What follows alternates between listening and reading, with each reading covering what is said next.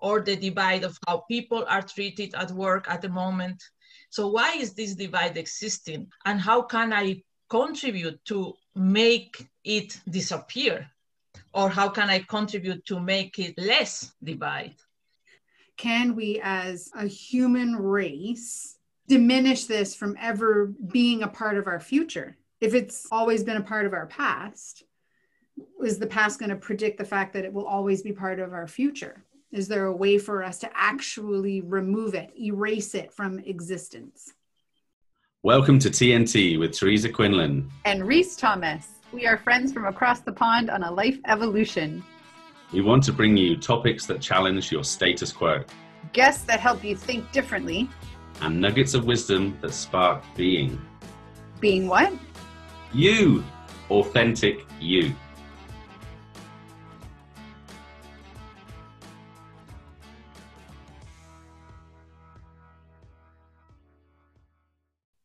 Today we're welcoming our dear friend, Nuria Rojo. Nuria is an organization transformation consultant. She's guiding organizations towards self-managed, bureaucracy-free, and human-centered models, considering the organization as an ecosystem where all the parts are interrelated.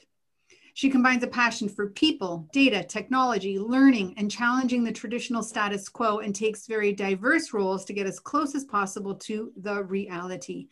Nuria's purpose is to make an impact in people's lives at work, making them feel fulfilled with who they are and what they do, while creating successful businesses, doing good for the planet and society.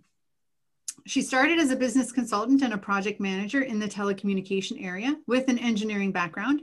She took the leap to lead and collaborate in global international post-merger initiatives across functions, levels, and countries in a big IT corporation. And Nuria has worked and lived in more than 15 countries. So we're going to get a lot of diverse experiences here coming at you. We're so excited, and welcome to TNT, Nuria. Hi, Teresa and Reese. I'm so happy to be here. Thank you for inviting me. Our pleasure. Long time coming, but yeah, I'm excited to this. And finally, we made it. 15 different countries. I mean, perhaps you could choose a different language to answer each question with, if that's possible. That'd be. I can't guarantee we'll understand what your response is, but it'll be fun. I wish I could speak 15 languages, but unfortunately I cannot. Why? We'll stick to English then. Well, if I can give you a tip, if you just talk with Italian hands, we can usually figure out what you're saying anyways. Spanish hands are pretty good as well, I think. Spanish hands, that's right, exactly. So what we do know about you and the work that you're doing is it comes from a very grounded position of, and we said it in your introduction, passion. You are so passionate about creating these spaces of self-managed, bureaucracy-free, hierarchy-free, in that traditional sense of what hierarchy can do and how it can be damaging. You have mentioned it, that what we're really trying to do is fight against this great divide that is created within a lot of our life places, and specifically in our workplaces. So if you would share with us your personal experience of how this became something that became like your obsessed focus. I think I had never thought that I would be doing this when I was starting my studies or starting my career. But somehow I have arrived to what I think is the right place now. I always wanted to be myself and to be respected and be valued. And I think that is common for everyone. But you go to environments where you think it's not correct. So you should not be valued and you should not be respected, and you accept it like it is. And at the beginning of my career, I was traveling a lot with an association at the university still. And I could meet a lot of people from different countries. I was having very deep experiences with them. And this showed me that I wanted to discover if these people from so different countries in Europe, I still talk in Europe, but not the most developed countries in Europe, were having something in common with me. The ground was that we were all studying at university. Other common topic was that we chose the countries that were developing, like Spain was developing at that time. It was not the richest countries like Germany or UK at the beginning. So I went to those countries were developed. And I found that we had a lot of things in common as human beings, and we were completely different, had different history, different politicians, different culture. And this brought me to really go deeper into the human being, that we can do so many things together independently of where we are coming from and what is actually surrounding us. And that was the beginning of, I think, the spark that it was within me when I was offered to travel in different countries to live there with the people and try to understand that the connection with people can make wonders independently of what is your environment. And maybe that is, for instance, I give a little personal story that when I was traveling in all these countries, we were sleeping in very different places. We were students. In Turkey, for instance, we would sleep in dormitories where girls and boys were split in different rooms. Then we would go to Russia, and in Russia, in Moscow, we would sleep in an old gym from the Soviet Union still, and we would sleep all together in sleeping bags next to each other. Or would go to Finland and sleep together in a hut where we had to go outside in the forest for our toilet needs. When you have this different environment around you, brings the best at the end out of your humanity, because you think deeper into why are we here and what makes us connect independently of what is around. And that is what it can be applicable. And I think that is how I try to bring it to the workplaces at the moment. How different can our environments be, our religion, our family things, but we can have all a human connection within the company, within the workplace, that can make wonderful things happen. I'm really enjoying this story. Like, I'm seeing how you guys are all different, but when you're in this situation, you have to go into a new country, new job, whatever it might be, different languages, you have to find even the smallest things that are common between you. And this is the thing that we're talking about, the commonality between everyone, rather than focusing on the separation that is amplified on an individual perspective in everyday life. And then in the workplace, having people separated or into silos or different teams is in one way idea of competitiveness, but also it's a way of controlling them and also a way of preventing a change, really. You know, this is the system, this is how it works, and this is what we expect. But your experience there, you talk about going to different places, meeting different people, and obviously I'm assuming different language and things, but it was these individual things, these human qualities, the values that allowed you to connect with these people, whether it was in a dormitory or in the forest or you know, head office in Madrid. So I'm wondering, like you mentioned ecosystem, and to me that when I think of that, I think of like all parts interacting for the benefit of each other, to sustain each other, to, well, create life, but also just to create success. So I'm wondering, creating that connection between, you know, what's been divided, your job is to come in and find the commonalities between them and create that bridge and to strengthen or reinforce or even just create out of nothing an ecosystem that works and also has a future. So I'm interested in this idea of an ecosystem in the workplace. Can you give us a bit more on your take on that? Yes, when we look at the organizations, we look at them and every person sees isolated in where they are. And so imagine that you are in a forest where every 4 trees are isolated by a wall. So you put an artificial wall into these trees, and you would think this is a pine tree field, and next to it there is an orchard with sunflowers, and then there is some tulips and something like that. This cannot work, but it's like something like that. Everyone thinks it's a different kind of field. And they think they are independently from each other. The reality is that everyone is influenced by something else, even if they think they live in these three fields and they think there is no connections. That is what they think. They think in these siloed organizations, there are not interconnections. There are, because how people are selected, for instance, to enter the company is a consequence of how your culture is, of how your leadership is, about how the decision making is. Can your teams select the people, or is only HR selecting the people? So it's all interconnected. Then how the people, how this team is working is not just a consequence of how many skills they have, is how much trust is created in this team and who is responsible for this trust and this psychological safety. Maybe not even the team leader has full power over that. Is the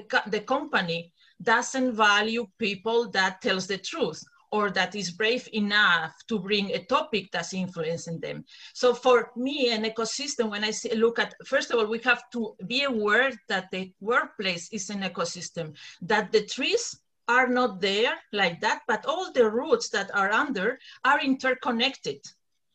The roots are interconnected and they get the oxygen from the floor. Not only the leaves get the oxygen from the sky, but from the floor. And that is what makes the connection, that the visual of an organization that is all interconnected. And you can see this oxygen that you can get from different places.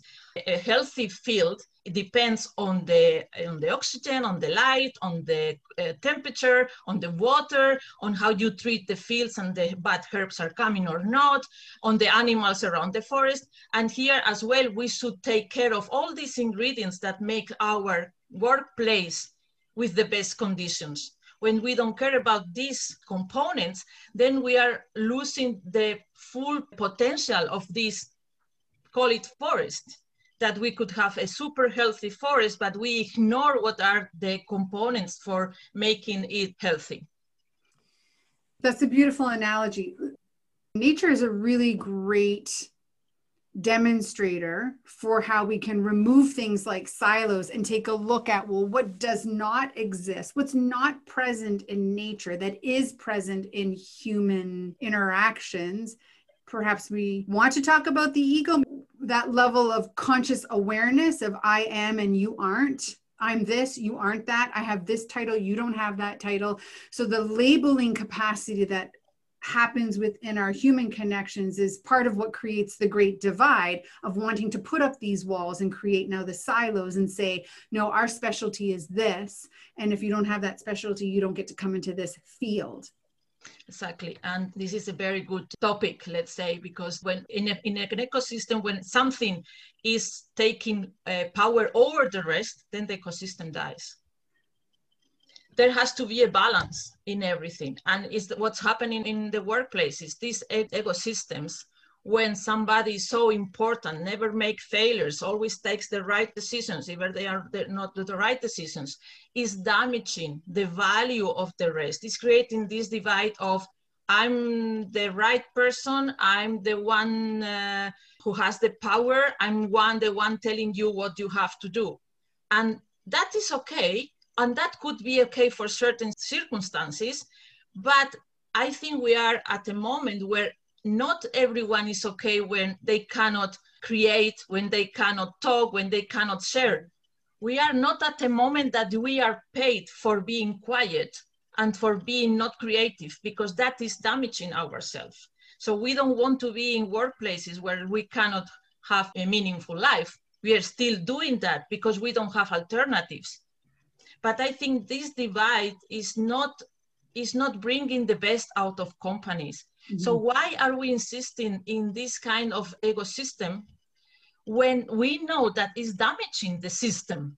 And it's not only the front line that is suffering that, but also a different kind of levels in the hierarchy. They understand that what they are doing, this is what I call bureaucracy. Some management roles are not doing much valuable work for the customer, for employees, for society. They don't do any valuable. They spend time doing reports for a matrix organization, and they hate even doing that.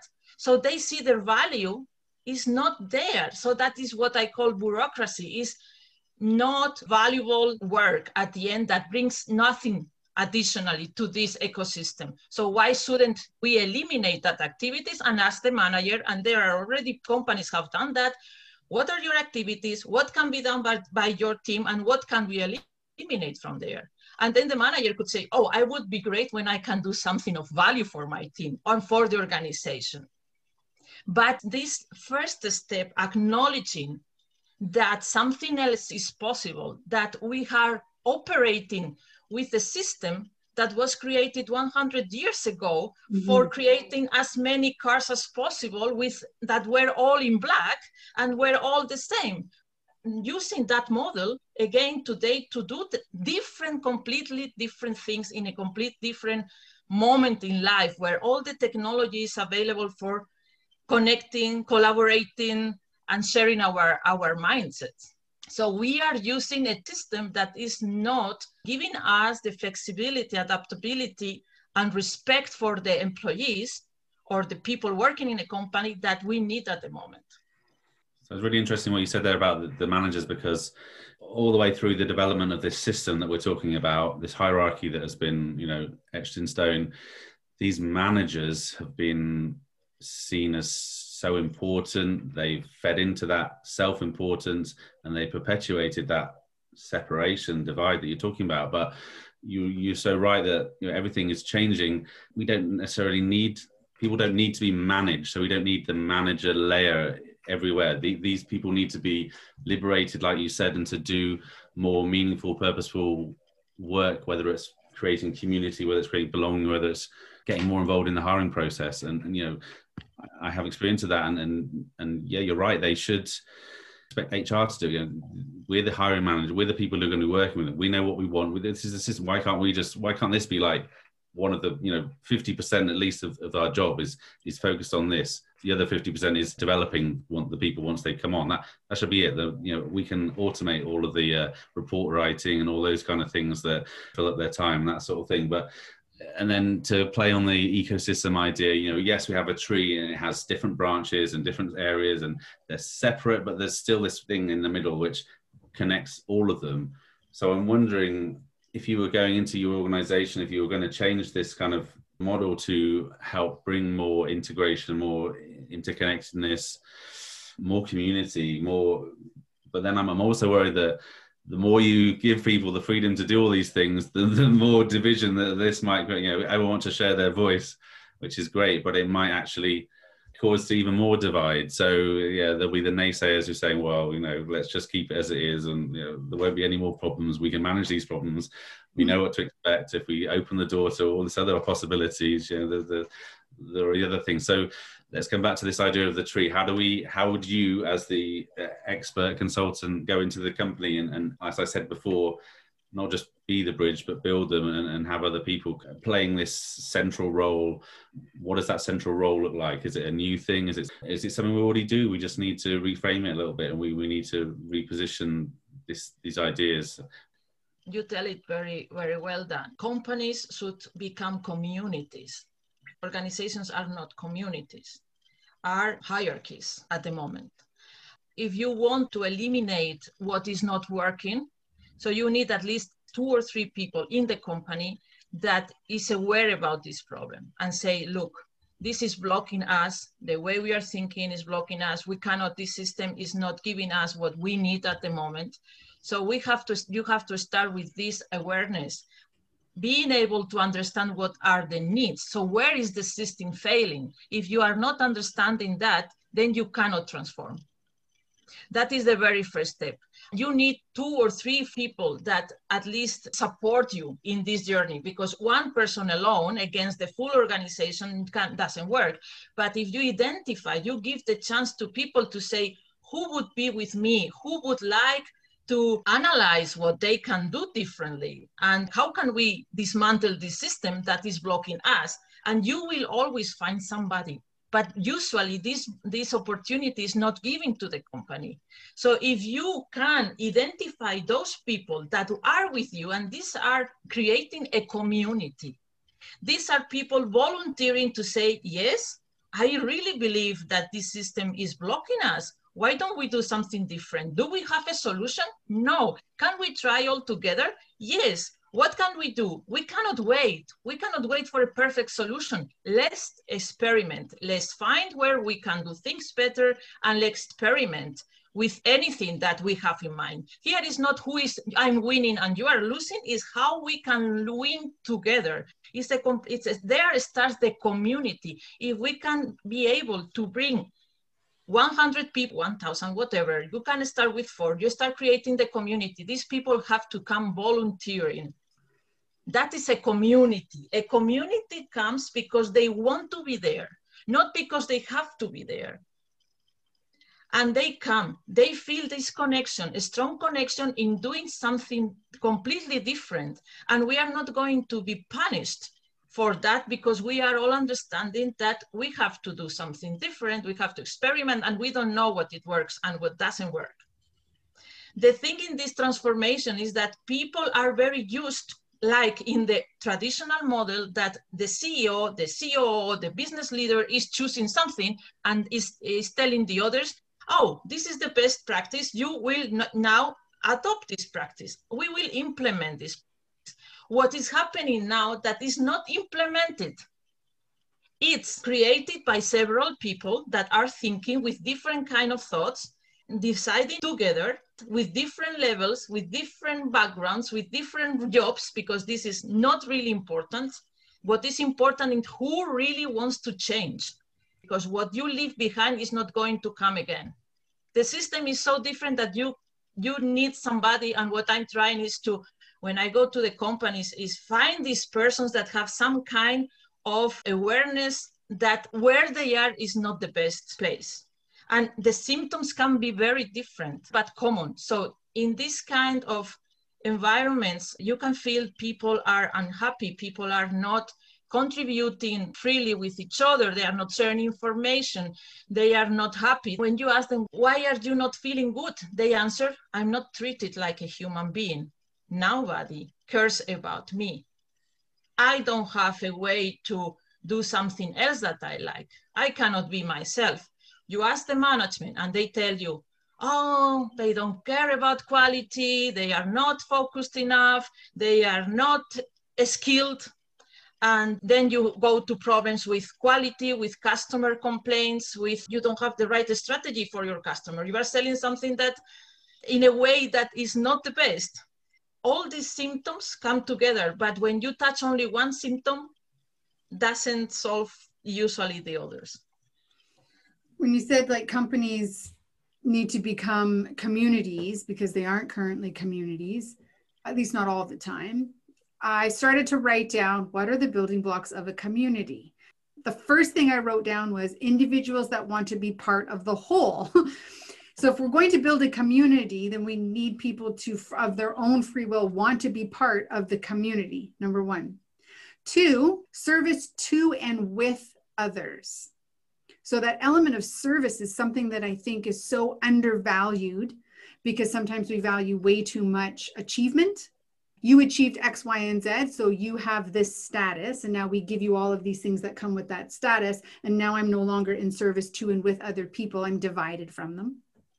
A mindset of we, individuals that have to know their strengths and weaknesses so that I can be a contributing member. And whatever it is that I am engaged in within my community, I want to play to my strengths so I can be a contributing member, because when I contribute, I feel valuable because I am valuable. I am contributing. United in the goal and committed to the goal. So I came up with 6. And I'm also wondering, Nuria, what did I miss from the list? Everyone is equal, and equal opportunities to do whatever is needed for the common goal. It's not like somebody would have more merit to do this than the other, because the goal is important, the goal, and how you are contributing to the goal. And how you are, because everyone is different. And I understand the CFO, for instance, a CFO has certain skills that nobody else has. And of course, his contribution is very important. But what happens with the person in the manufacturing area that forgets to put a screw in the product, and the product is completely flawed. Mm-hmm. We can see that when everyone is considered important, like Bob Chapman says, everybody matters in the full community. That means that if this guy is not focused and aware of how important this screw is in the product, then this product is flawed. This product has to be turned back, for instance, and then we will not have as many revenue, and we will not achieve the target, the planned target that was calculated by our CFO, because we have a problem in quality. And this problem in quality is because we are not able to understand that this person matters in the full community.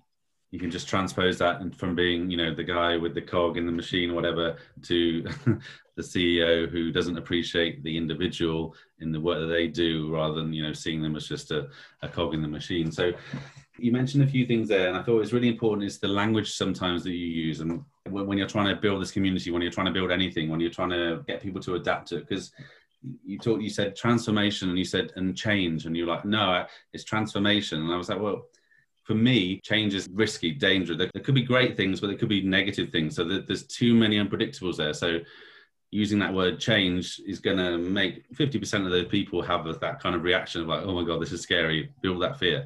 But if you say transformation, it's much more like 90% is positive. Like transformation is a good thing, right? People don't transform into something terrible. I mean, maybe in some kind of weird horror story or something, you could do that, but in the real world, let's focus. So the language that we use is really important. And then Teresa, when you said, individuals want to be part of the whole. I mean, when you're trying to think of how to start a community, yes, I love that you said it starts, it begins with choice. Like someone has to choose to be there. One person can start the ball rolling, but it doesn't count if it's a government mandated or job mandated role. Like, oh, this is our community building hour. You have to go and all hang out here in this room and get along and come up with some new idea. But giving them the freedom to naturally create that organically, to go back to our ecosystem analogy, is really important. So you've shared so many great tips with us. I know that we're running out of time here, but is there one thing that you think people who are listening, who may be afraid of that change and afraid of that experimenting, afraid to consider changing to a new community-driven system, is there something that you do when you said you go into these organizations and try to identify that person who is, basically your ally to help spread the word? Is there something that you do to identify them? Or is it something that you look for that you think, yes, Teresa has got that thing that I need, I'm going to talk to her? What is it, that secret, that catalyst that we're looking for? Sometimes I can identify this person from outside.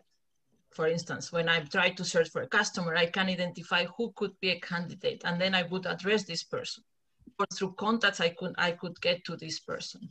It could be that I'm already at the customer, not doing maybe a transformation per se, but while I'm in the customer, I can identify who could be my allies.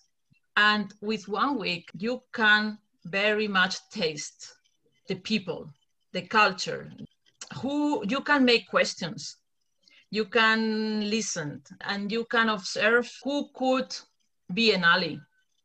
And usually it's not very difficult, because most of the people are very unsatisfied with the workplace. I don't know, I think I have a special capability to observe when people are not able to smile, to make jokes, to feel relaxed at work, to be willing to meet next day, and not to say, okay, here is work, here is my life, and I don't mix with that because I want to split, because work is damaging my private life. So then you have many ways to feel who could be with you. When you think who your allies are, it doesn't mean that the managers can be your allies. You have to find these allies. These allies have the energy to believe in the purpose of this community, call it transform the way, got rid of all the blocks that are making us completely not having a meaningful life at work. What is making us feel miserable every day? ask them that, and then you can find these blocking points. And when you are able to share that and have those that say, I would put my energy, you can feel the energy, you can feel the enthusiasm and everything that comes from volunteering, from that passion that say, no, I want to be able to do something for good. But what I say is just changing how people's life is. Imagine that finance, accounting people are never talking with product development, for instance. You make this connection happen, say, come on, let's go and try to talk about what is happening. We make secret things. Again, the divide of what is secret and what is not secret, what can we share and what actually, the amount of information shared in the companies through the management levels makes that people with less information lives in another world. Mm-hmm. What if this information were shared? The same information that top management knows can be shared with down in the company, and not everything doesn't have to be shared, but we know companies that where everything is shared, even all the meetings are recorded and shared. This is what I call this transparency that allows people to say, okay, I have the information. Nobody was trying to hide this information, and gives opportunity to others to contribute, to say something, be part of the whole. There's a few things that come up when you were saying that, but first of all, it's more important to acknowledge a leader or business person who has the courage or the sight to acknowledge that something is going wrong, and welcome in someone like you, an outside who doesn't have all of the conditioned views and things from within, someone from outside who can come in. And I know that we've talked about this before, how you create these bridges and you work between different departments, and you can observe and you can listen, you can ask the questions that maybe someone that works there wouldn't be able to. Even psychological safety wasn't even an issue. Still a lot easier to do that from an outside perspective than from the inside. But I'm picturing you, and they're like, I guess you're building like a spider's web. So you're going from one point to another and creating these touch points, and you're making these connections, and everyone else doing the same connection. You're not building a trap for things to get caught in. You're building something that, like on a spider's web, everything can be felt and touched and acknowledged, and there's total transparency, like you just said, that everyone is aware of what's happening. So that's why I'm thinking of you as you go into your clients and help them by creating this web interconnection. All right, so everyone is going to want to find out how to get in touch with you. How can we find out more about Nuria, and do you have anything on the horizon that you wanted to share with us? Thank you, Ruiz. You can find me in LinkedIn under Nuria Rojo Ruiz. And you can find me under Otra Consulting, that is the company where I'm working. And you can find it also through LinkedIn there. So it's all in the same place. All right. So as you know, we always like to finish off with our rapid fire Q&A. A bit of fun here. So are you ready? There's 5 questions. Let's go. All right. Perfect. Whatever comes up. Number 1, which emotion catches you off guard most often? Jealousy. And what do you do to regulate that emotion in the moment when you feel it? Jealousy means explaining maybe when somebody else is doing something good that I would have liked to do it. That is my jealousy. No, it's not in the partnership relations. It's this kind of not good feeling. And what I try to see is to tell myself, yes, this person had a great idea, was doing good.